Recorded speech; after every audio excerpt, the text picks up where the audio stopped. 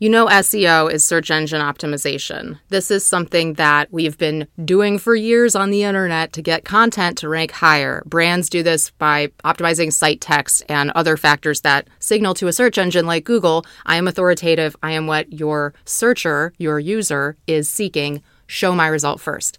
It's happening on Alexa, of course. Within Amazon Search, you have the Alexa Skills department. Or you could search all departments on Amazon.com and you'll still find Alexa Skills, and flash briefings are included in that, of course. There's one company in particular that I have noticed cropping up with a rash of junk skills, polluting our beautiful blue ocean of voice. The rest of the internet is a bloody red sea, and SEOs are mostly sharks. Now, hey, I've done some SEO in my day, but I don't do the black hat stuff.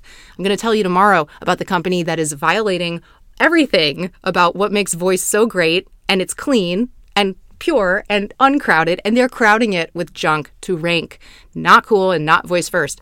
Tune back in tomorrow to find out who it is, and it's somebody that I'm willing to call out, but most people aren't.